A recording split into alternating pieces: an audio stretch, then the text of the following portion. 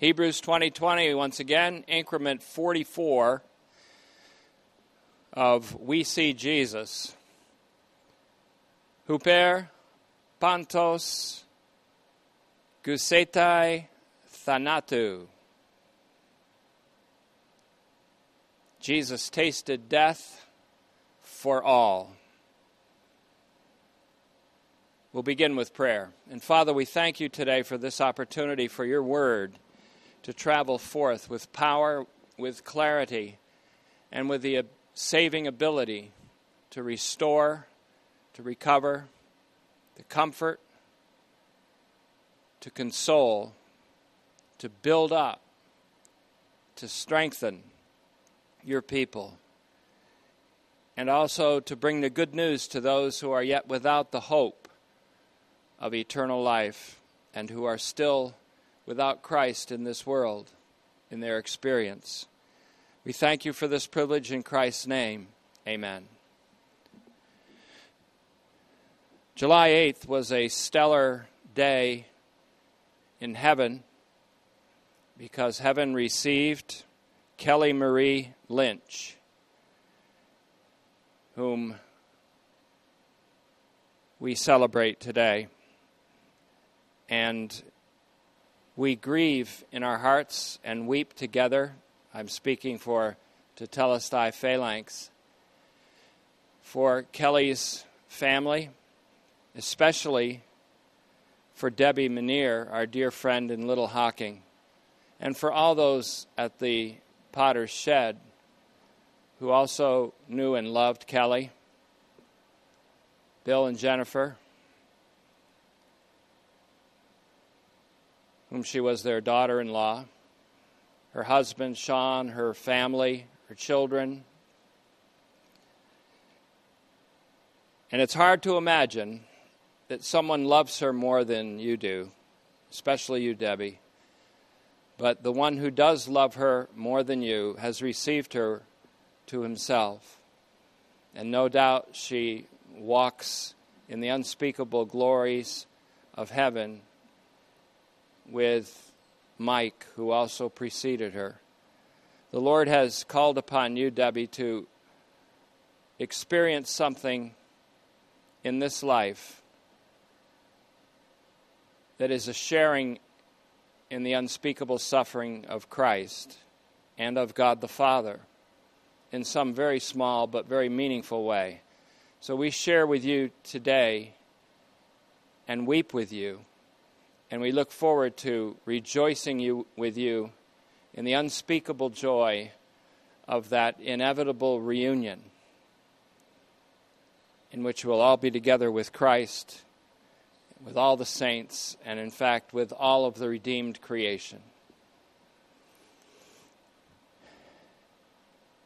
Kelly loved music, and she's no doubt hearing the unspeakable music of the heavenly spheres even now and singing along. And she loved the Word and received many of the messages that come from this pulpit. And I know that they in some small way prepared her for that glorious entry into the presence of Christ. So, Father, may your presence and the presence of your Son, Jesus Christ, personally comfort Debbie and all those who mourn and feel the pain of this loss, and grant them the fragrance of memories and the expectation of the glorious and wonderful reunion. We ask this in Christ's name. Amen. I believe a memorial is slated for the 22nd, and I believe a wonderful speaker is slated to speak there, named Bill Carpenter, a poet, a prophet, an evangelist, and a man with a shepherd's heart.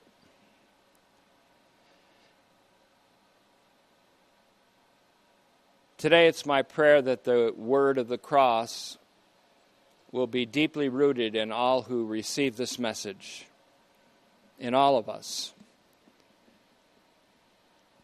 Those who consider the word of the cross to be foolish are perishing, but to us, for whom it has great meaning.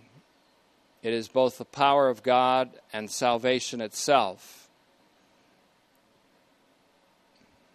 For the word of Christ cannot be separated from the word of the cross, and it's impossible to comprehend the unspeakable love of Christ without considering the cross of our Lord Jesus Christ, by whom the world was crucified to me and I to the world.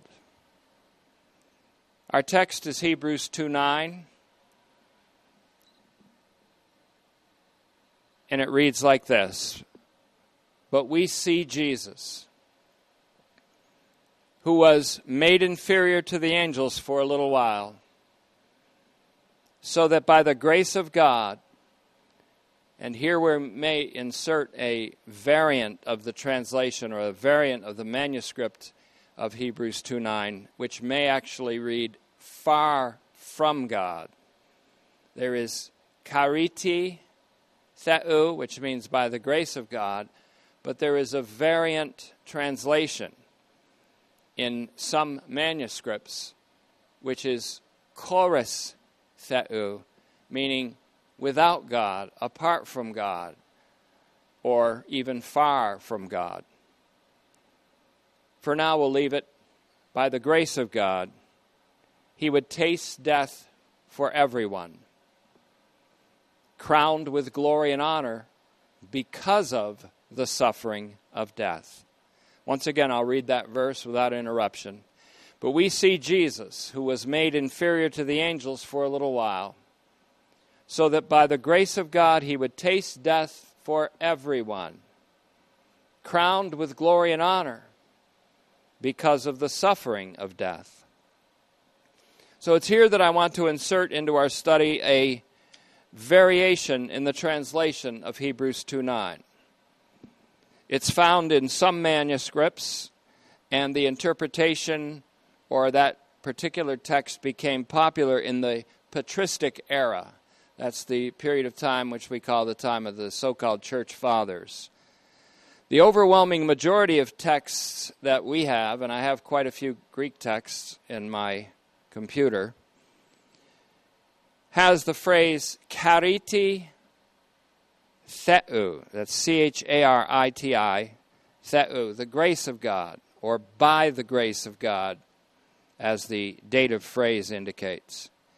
However, some manuscripts have choris theou, that's C-H long O R-I-S T-H-E-O-U, choris theou. That has various meanings. It can mean apart from God or without God. It can mean different from God, otherwise than God, except God, that's E-X-C-E-P-T, or besides God. Choris theou conveys the meaning far from God. Consider what this would read as then. Jesus, far from God, tasted death for everyone. The reason he's crowned with glory as we see him in a heavenly vision is because of that suffering of death. The adverb choris, C-H-O-R-I-S again, is also found in Hebrews 4:15 in the Greek text, where Jesus is said to have been tested in every way, just as we are, and yet without sin. That's the word choris and then hamartia, without sin.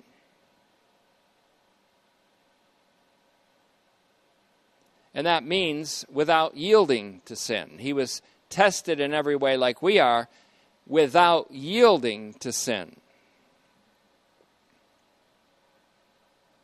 It's used in Hebrews 9:28 in the Greek text of Hebrews, where Christ is predicted to come again without sin, once again. That word choris is employed in that phrase. Without sin. Meaning, when he comes from future worlds, He comes not to expiate sin like he did the first time. He came the first time, as we might say it, to put away sin by the sacrifice of himself at the juncture or the clash of the ages in Hebrews 9:26. He will come again without sin, with salvation. That is, to bring salvation. The sin that he put away in this world in AD 30 is the sin of the world. Just as the salvation he brings from future world is for all the world. He takes away the sin of the world and he brings salvation from future world to this world. So it's not as though the writer of Hebrews, this PT, this pastor theologian, is not familiar with that word chorus. Chorus is also used in Hebrews 7:20. It's used there twice. It's used in Hebrews 9:7, 9:18, 9:22. Also used in 10:28, 11:6, 11:40, 12:8, and 14. So he's no stranger to that word chorus, which maybe gives strength to the variant translation that he, without God, apart from God, far from God, tasted death for everyone. Among modern adherents to this translation is Jürgen Moltmann. In his book, The Way of Jesus Christ, he sees it entirely compatible, that translation, chorus thau, compatible with Jesus' cry from the cross, my God, why have you forsaken me?" Moltmann regards these to be the last words uttered by Jesus on the cross, showing that he actually died in a state of God-forsakenness. That's an impossible possibility of a word, God-forsakenness. Though there's much that argues against this interpretation, that is, that those were the very last words that Jesus spoke, I still think it's helpful and very instructive to consider the rationale behind this translation, inasmuch as I believe an insight lurks there into the very heart of God, into the shroud of darkness around Calvary. And in that impenetrable darkness is a light of insight that is transformative for our time, has the power to transform a life, a person, a church, a generation, a civilization. It's called the just and mysterious law of the cross.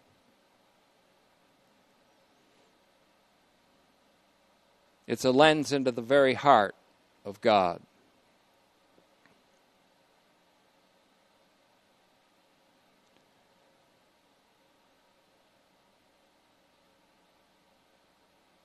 And it's a view, a rare view, into the interaction between, and indeed the coaction of the Father and the Son and the Spirit at the cross.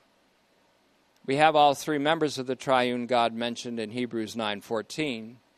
How much more shall the blood of Christ, who through the eternal Spirit offered himself without spot to God, purify your conscience from dead works to serve the living God?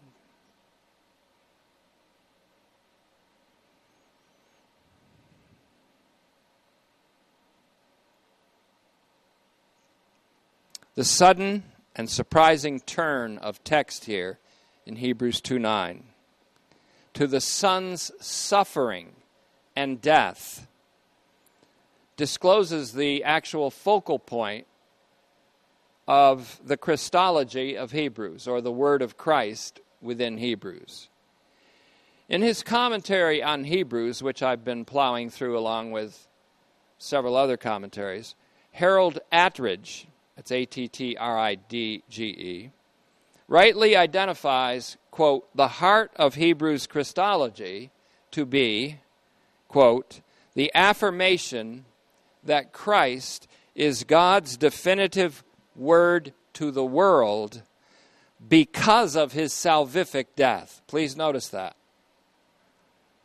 The heart of Hebrews Christology is the affirmation that Christ is God's definitive word to the world because of his salvific death. Now, that salvific death, I believe, is universally salvific. Whether or not you believe that, I'm sure you may believe that Jesus' death is indeed salvific, saving in its effect. Now, to taste death here does not mean to give it a sample taste and then immediately spit it out because it's so distasteful. Rather, it means to fully experience the bitterness of separation from all that is good. In fact, from God himself, who is the essence of goodness. Good in its essence. Pseudo-Dionysius wrote that the writers of Scriptures, quote, call the divine subsistence itself goodness. He then added, this essential good, which he capitalizes, G-O-O-D, by the very fact of its existence, extends goodness into all things. So the very definition of God as good, or as goodness, means that this goodness that God is extends into all things. Of course that's true, because ultimately God will be all in all. 1 Corinthians 15:28. But then you knew that already. So for Jesus to taste death without God, or as Moltmann says it, far from God, is for him to experience the incomprehensible horror of being separated from the essential good, from all that is good. Now you may have an objection coming up in your soul, and I'm going to handle that objection at the end of today's message. Now, that this also occurred by the grace of God, I certainly wouldn't argue that by the grace of God, Jesus tasted death for everyone. That this also occurred by the grace of God means that by Jesus tasting death for everyone, the essential good, that is God himself, could be extended into all things, beginning with all of humanity, and then in all of creation in all of its times. The word diachronically comes to mind. That is, all creation through all of its time of existence. All of humanity in all of humanity's times. Through, diachronically, all through time. Among the patristic theologians, again, they're sometimes called church fathers. I'm not quite enamored of that phrase, but among the patristic theologians who read choris theou in Hebrews 2:9 were those who intended the phrase choris theou to mean that Jesus tasted death for all beings except for God. In other words, they're trying to get the scope of what salvation is.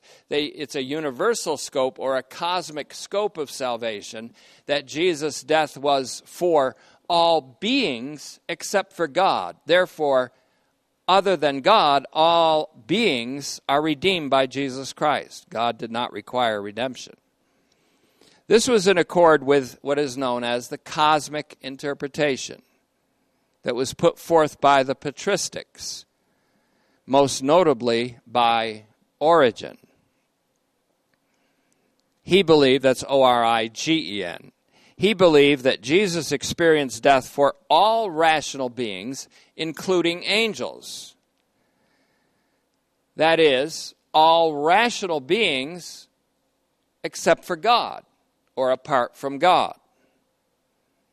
According to Origen and others who followed him, Jesus died for all rational beings except for God.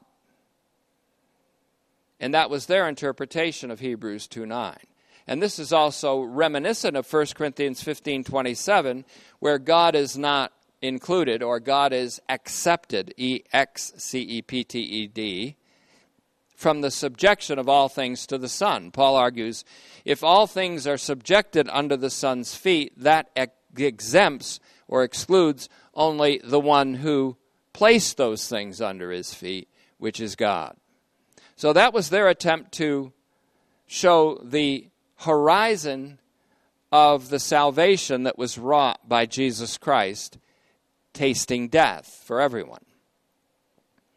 Either way, though, the chorus reading, Choris, of Hebrews 2:9 was true to the universalistic interpretation of Christ's death, which the patristics held strongly to by their interpretation of such passages as 1 Corinthians 15:20-28. That was one of the strongest passages in which universal redemption was affirmed.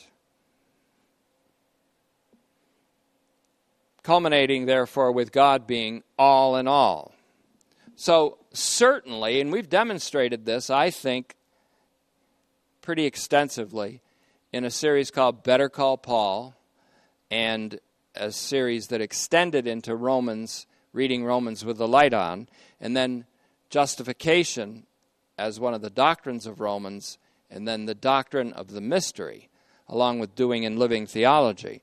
We demonstrated, I think, that Paul held to a cosmic or universalistic view of redemption, demonstrable not only in his passage in 1 Corinthians 15:20-28, but also by 2 Corinthians 5:14-21, Ephesians 1:9-11, Ephesians 1:21-23, and 4:9 and 10, Colossians 1:15-20, Romans 5:12-21, Romans 11:32, as well as 1 Timothy 2:3-6, Titus 2:11, Titus 3:4, etc., and on it goes.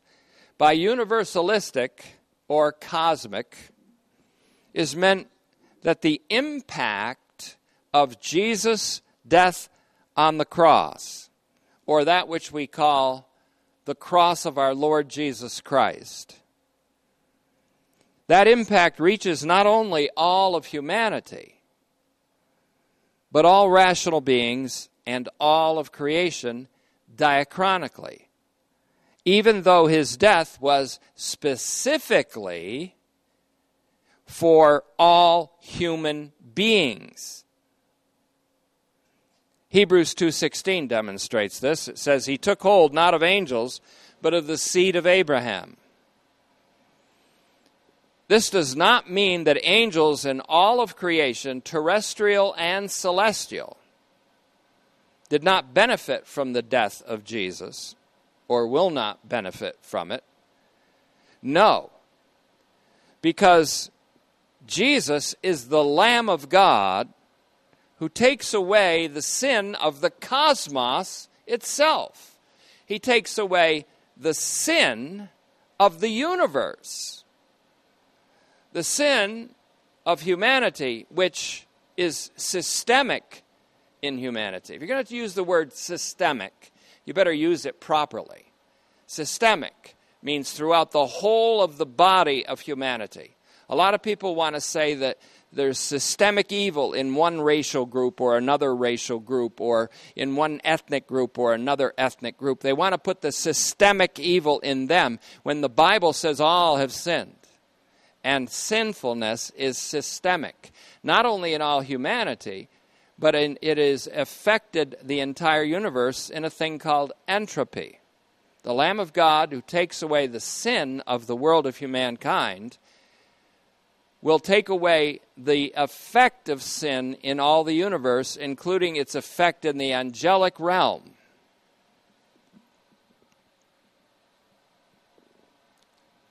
He takes away the sin of the world, the cosmos.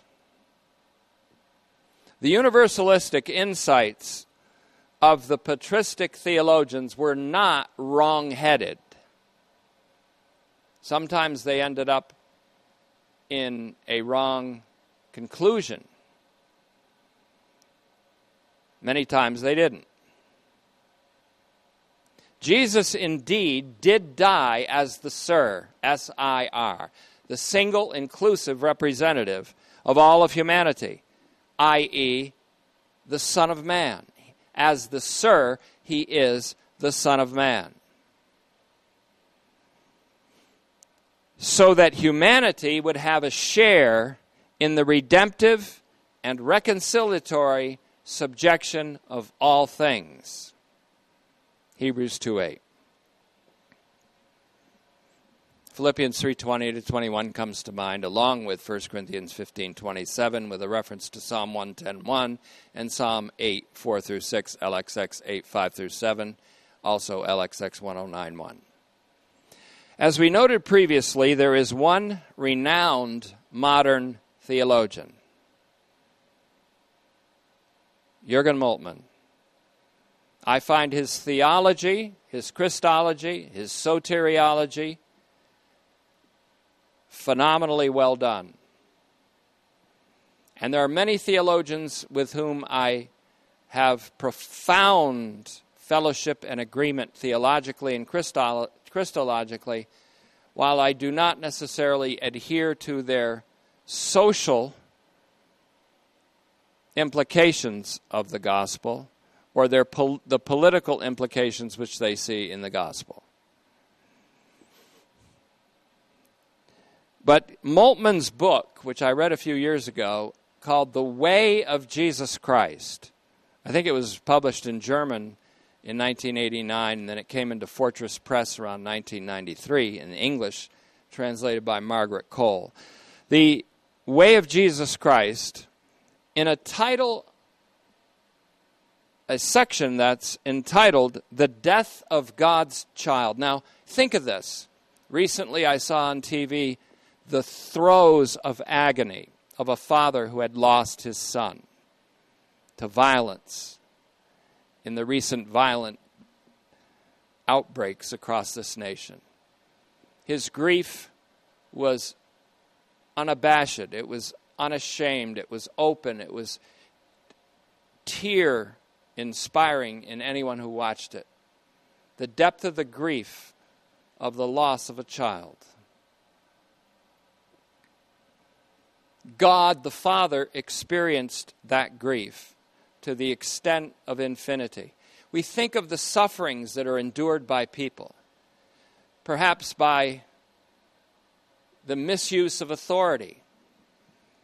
Jesus was misused by the authority of the temple police who beat him, by the authority of certain Roman soldiers that were out of their discipline and controlled by demonic impulse, who beat him and scourged him, mocked him, and abused him in unspeakable ways. Jesus experienced that and was a victim of it. But he was a victor over injustice. And the Father raised his child. And even David, who lost his child, says, "He cannot come back to me, but I will go to him." There is unutterable consolation that we will go to those whom we have lost, even though they will not come to us.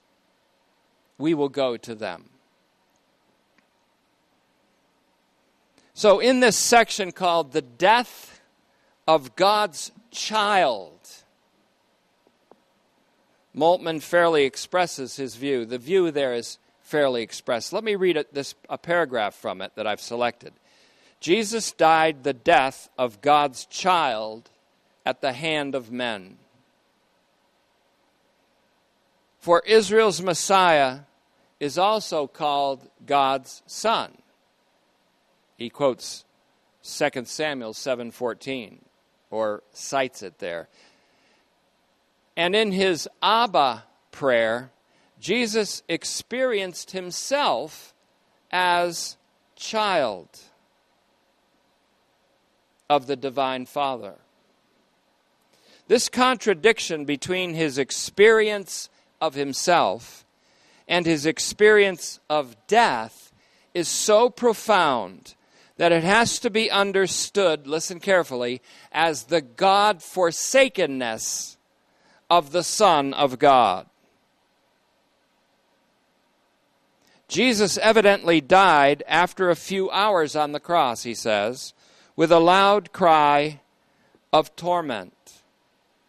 Mark 15:34 gives us the opening words of Psalm 22. My God, why hast thou forsaken me?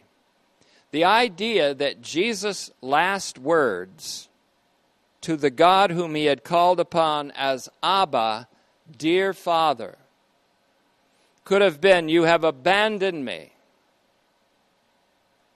could surely never have taken root in Christian belief unless those terrible words had really been uttered, or unless they had at least been heard and in Jesus' death cry. Listen to what Moltmann closes this paragraph with. The much later epistle to the Hebrews still retains this remembrance that, quote, far from God, choris theou, he tasted death for us all. Moltmann unabashedly accepts the translation far from God. Moltmann's take on choris theou, however, is different from the classic patristic idea of Jesus dying for all beings except for God. Even though Herr Moltmann definitely subscribes to the redemption of all creation diachronically. He makes that very clear in other of his books, including The Coming of God. I believe he rightly emphasizes the, listen to this word, experience of Jesus as God's child and as his eternally begotten Son. Moltmann even uses the word experience or experienced 3 times at the beginning of the paragraph I just quoted to you. It's important to stress Jesus' experience here because the word taste, for taste death, is perhaps the most experiential of words. Taste here must not be taken to mean a limited experience or a partaking of a small amount of something. It means to fully partake of something, like we would say, for example, that a person who was in prison for many years was released suddenly and tasted freedom, tasted liberation. Jesus' taste of death for everyone was a full partaking of, and we're in sacred territory here, and a total personal involvement with the incomprehensibly bitter experience of the wages of sin for all of humanity. Romans 6:23, Romans 3:23.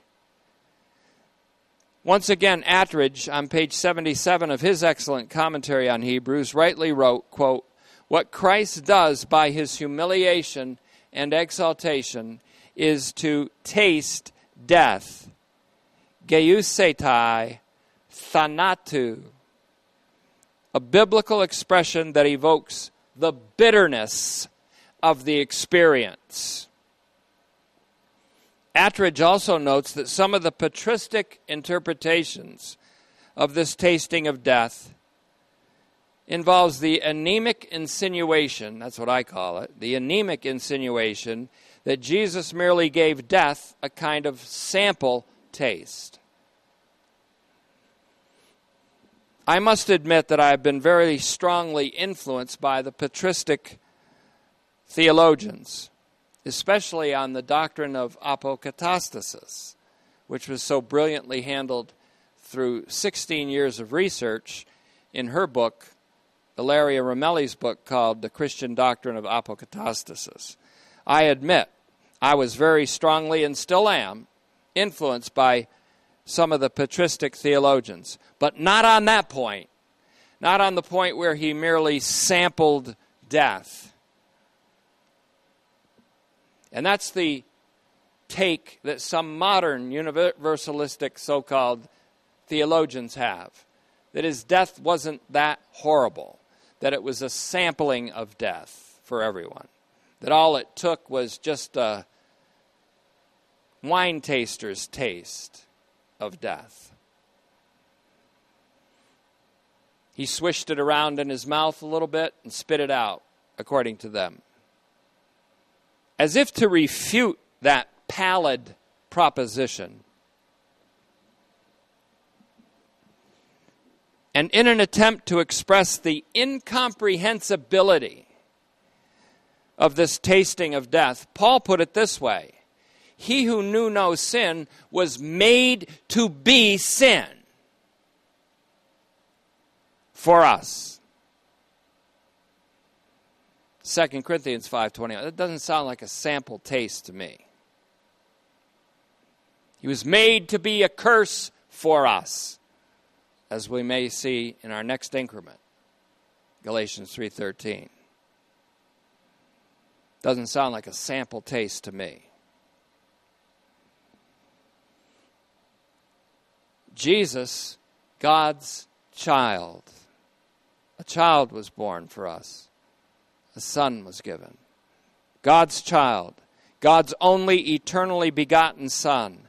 The Son who eternally proceeds from God the Father, who is love and who is essential goodness. Jesus, the only one who knew no sin. Hebrews 4:15, 2 Corinthians 5:21, 1 John 3:5, 1 Peter 2:22. He was made to be sin for us.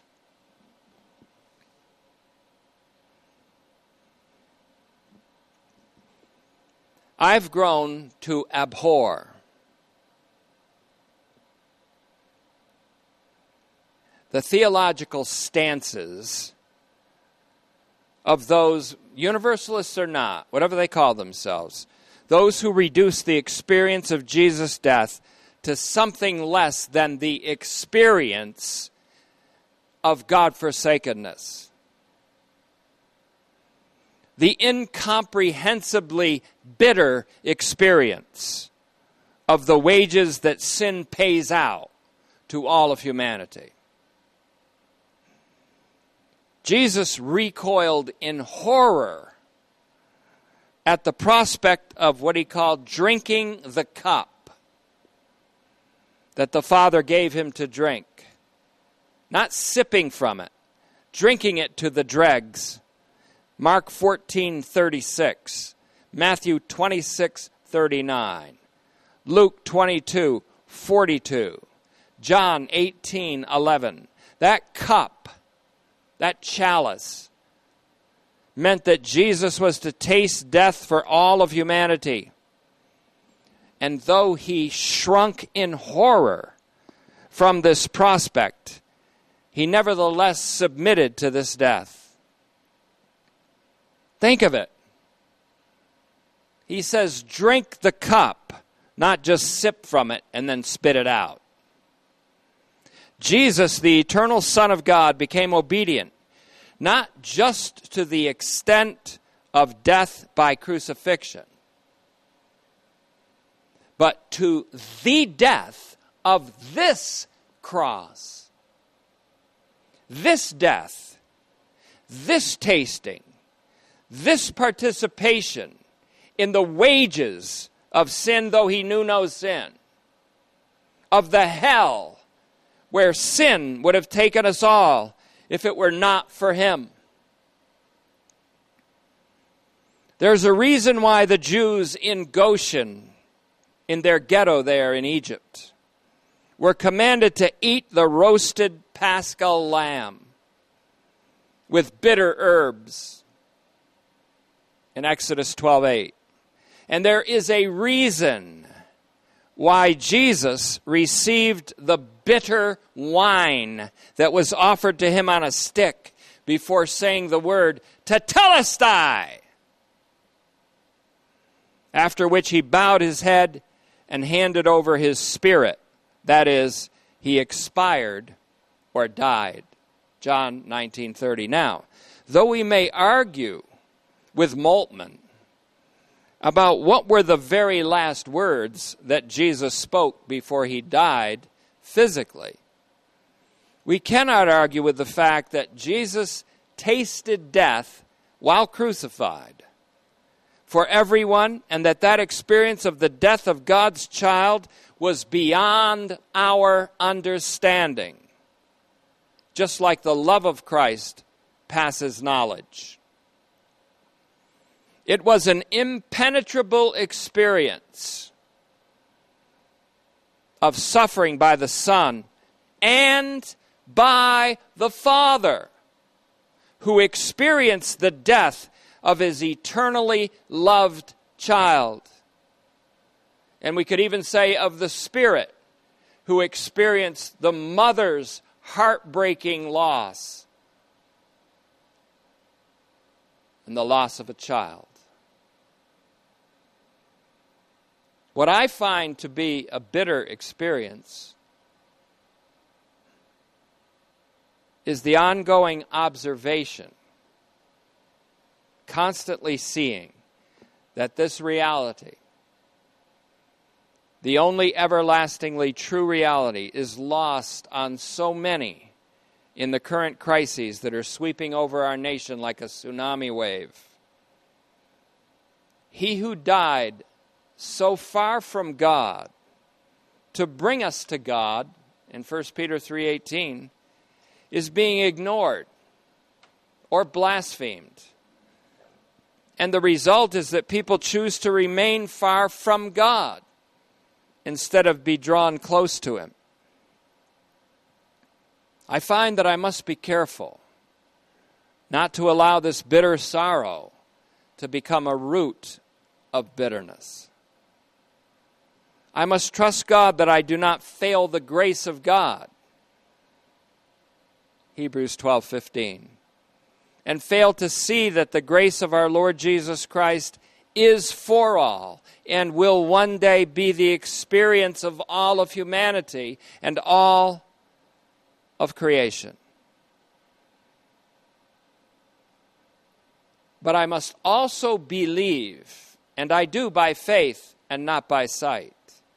I believe that because Jesus Christ is guiding all things back to the Father as an acceptable offering to him, in Hebrews 1:3, that this crisis, this present crisis, or series of crises that aren't over yet, is for the ultimate good, and that many good things are even now occurring within it, within the darkness of it.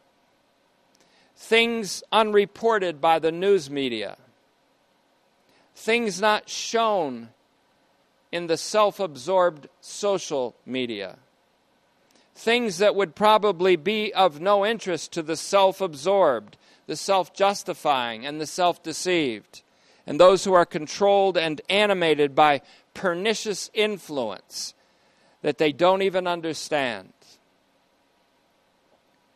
I believe that by the grace of God may be well the right reading of Hebrews 2:9, that by the grace of God he tasted death for everyone. But I also believe that Jesus tasted death for everyone far from God in another sense, in another real sense. And that he was far from the very essential goodness that God will indeed extend into all people and all beings and all things through Jesus Christ. That this was the price to be paid to destroy the obstacle that would keep that goodness from being extended into all beings and all things and all of creation. Like the prodigal son of Jesus' lengthy parable in Luke 15.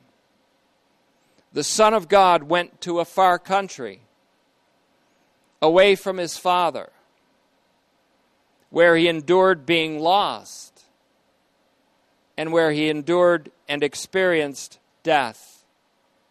The father of the prodigal son said, "This my son was dead, and now he is alive. He was lost, and now he is found." That's a word much more appropriately spoken by God about his unique son Jesus, as the father in the parable about his prodigal and returning son. Indeed, the prodigal son, so-called, or the waiting father parable, has revealed Jesus and the Father. The glorious truth of the gospel of the glory of the Christ in 2 Corinthians 4:4 is that Jesus' representational death, please note that adjective, representational death, removed the obstacle that prevented universal extension of divine goodness into all things, resulting in a new creation of all things. Now, at this point, let's stop and ask the question. Do you think we're a little closer to the answer to the twofold question that underlies much of our study of Hebrews up to this point? Why did God's perfect Son, and he is perfect and was and always was, why did God's perfect Son have to be perfected? And why through suffering of all things? I think we are closer to an answer to that, because the only way to see the answer to that question is in the light that is shed upon the question by Jesus Christ and him crucified. Whether accepted, neglected, rejected, or eagerly received, the truth is that Jesus experienced death for all of humanity in order to be perfected in solidarity with all of humankind, and for all of humankind to come into a solidarity with him, made the righteousness of God in him. His death is for everyone. For, huper, is the Greek word, H-U-P-E-R. Though this preposition is often used to denote substitution, and rightly so, here it is even better to see it as denoting representation, the representational reality of Jesus' death. It was and is for the benefit of everyone. To say that it is sufficient for all, and to say that it is, listen carefully, this is a phrase, a kind of slogan phrase used by some people. To say that it is sufficient for all, efficient for some. Sufficient for all, efficient for some. That sounds quaint. But to say that it is sufficient for all and efficient for some amounts to a Calvinistic denial of the universally saving efficacy of Jesus' redemptive death, unless one cites that slogan and intends to say by it that Jesus' death becomes efficient or effective in the spiritual life of those who are awakened to it by faith, while recognizing that we will all come to faith. Ephesians 4:13 says, until we all come to the unity of the faith and to the epignosis, knowledge of the Son of God, and to the full stature of the full maturity of Christ. The preposition huper is a catchword in the doctrine of divine promeity, or God being for us. God is for us all. And this is demonstrated with maximum effect in his not sparing, but handing over his Son for us all.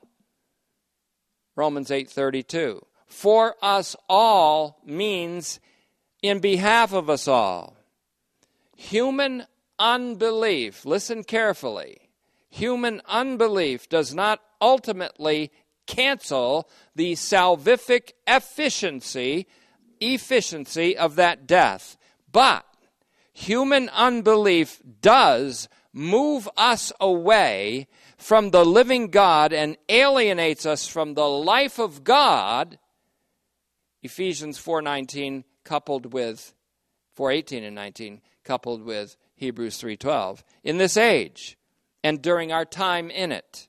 We can spend the entire time that we have in this age aloof from God, departing from the living God with unbelief.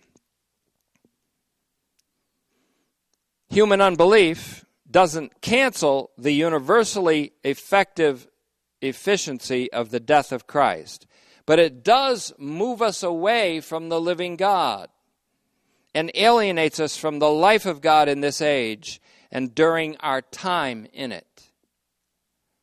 Moreover, unbelief will be a cause for shame at the judgment seat of Christ, before which we will all appear to give an account.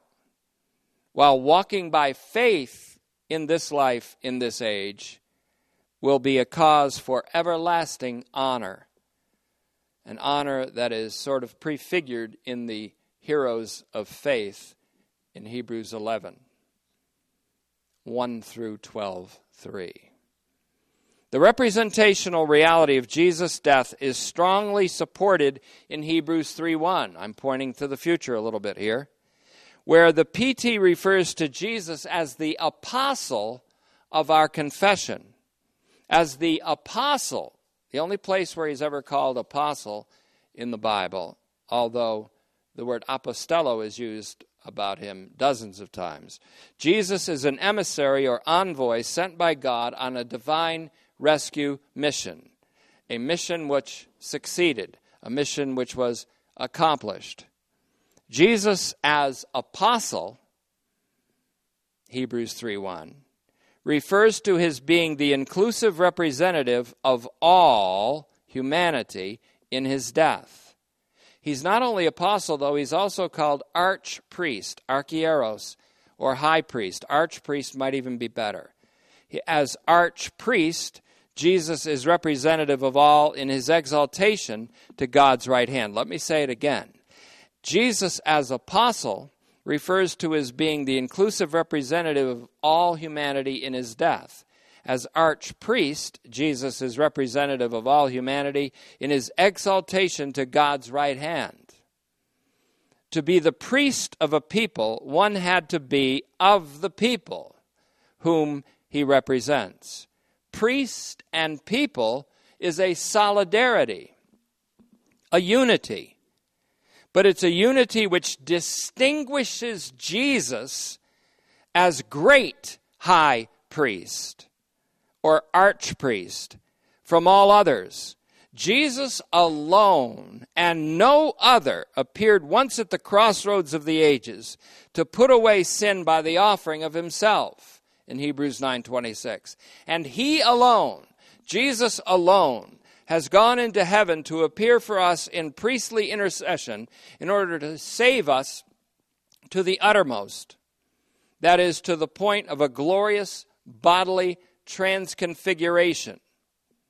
Jesus alone is the human and divine Savior. We are the saved with the unspeakable privilege of partaking of the divine nature in him. 2 Peter 1:4. Though he alone is the Savior, Jesus, the eternal Son, is in perfect solidarity with all the saved. We're going to see this. As one who is also saved from death.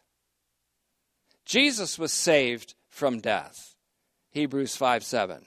But only after experiencing death for everyone and defeating the one who has the power over death, that is, the devil.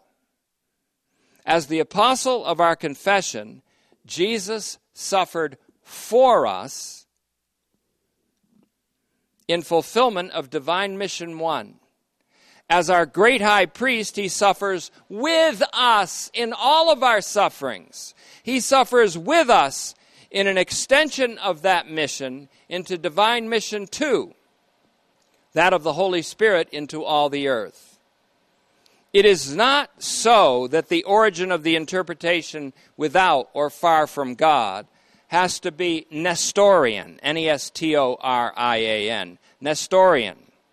Some argue this, including A.T. Robertson. Nestorianism is the distorted Christology that averred that Christ became two persons at his incarnation. Jesus isn't two persons. He's one person with two natures, divine and human. Jesus isn't half man, half God. He is fully God and fully man in one person. Nestorianism says that he was two persons. By his incarnation, he became two persons, a divine person and a human person. Consequently, Nestorians maintain that only Jesus' human person experienced death. There's all kinds of Nestorianism today. Well, he only experienced death in his humanity. His humanity died. But in fact, Jesus experienced death as the God-man.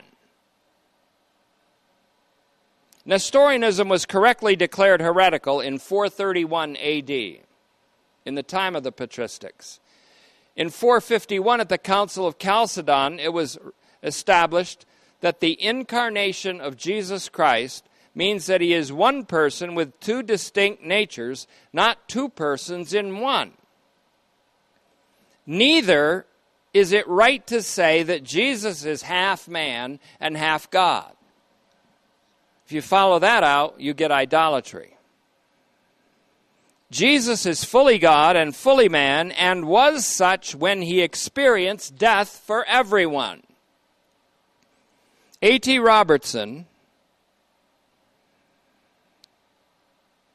the modern exegete, and the ancient theologian Theophylact both say that chorus theou of Hebrews 2:9 has to be Nestorian in its origin, so it has to be rejected.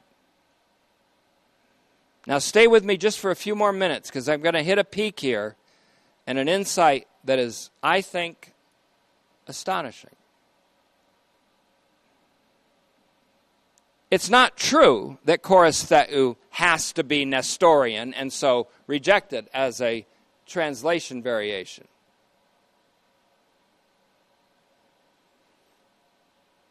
This can be demonstrated because, first, manuscripts with that translation appeared before the Nestorian controversy.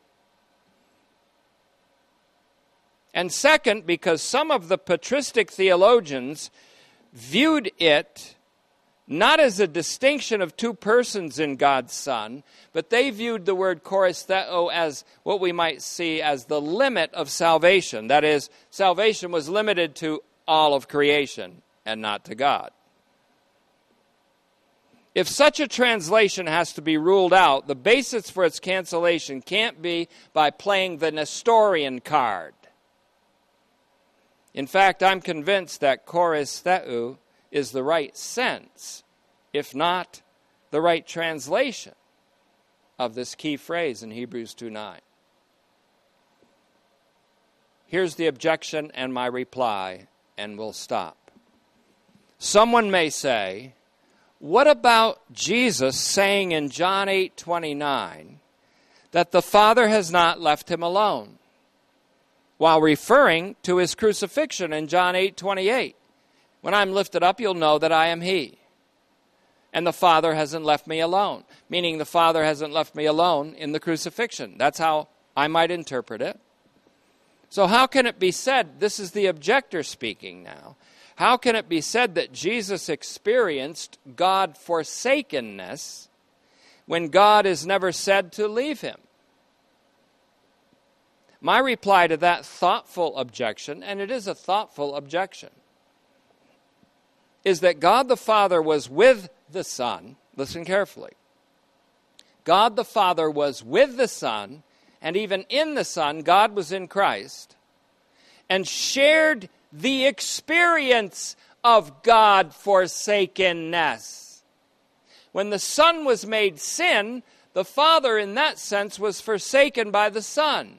When the Son was made sin, in that sense, God, who is essentially good, abandoned the Son. But both experienced God-forsakenness. And so, my reply to that thoughtful objection is that God the Father was with the Son and shared the experience of God-forsakenness. This is an incomprehensible, impossible possibility. But God is all about impossible possibilities. Nothing shall be impossible to God. So this impossible possibility lies at the base of that which Lonergan called, quote, the just and mysterious law of the cross. What Moltmann and other theologians call the theology of the cross. What Paul called the word of the cross. Only by looking at the cross in this way can we logically view it as the means by which God transforms evil into the supreme good by extending his own essential good into all things through the cross, so that God may be all in all. And Father, we close today by saying, may we never glory in anything except the cross of our Lord Jesus Christ. Amen.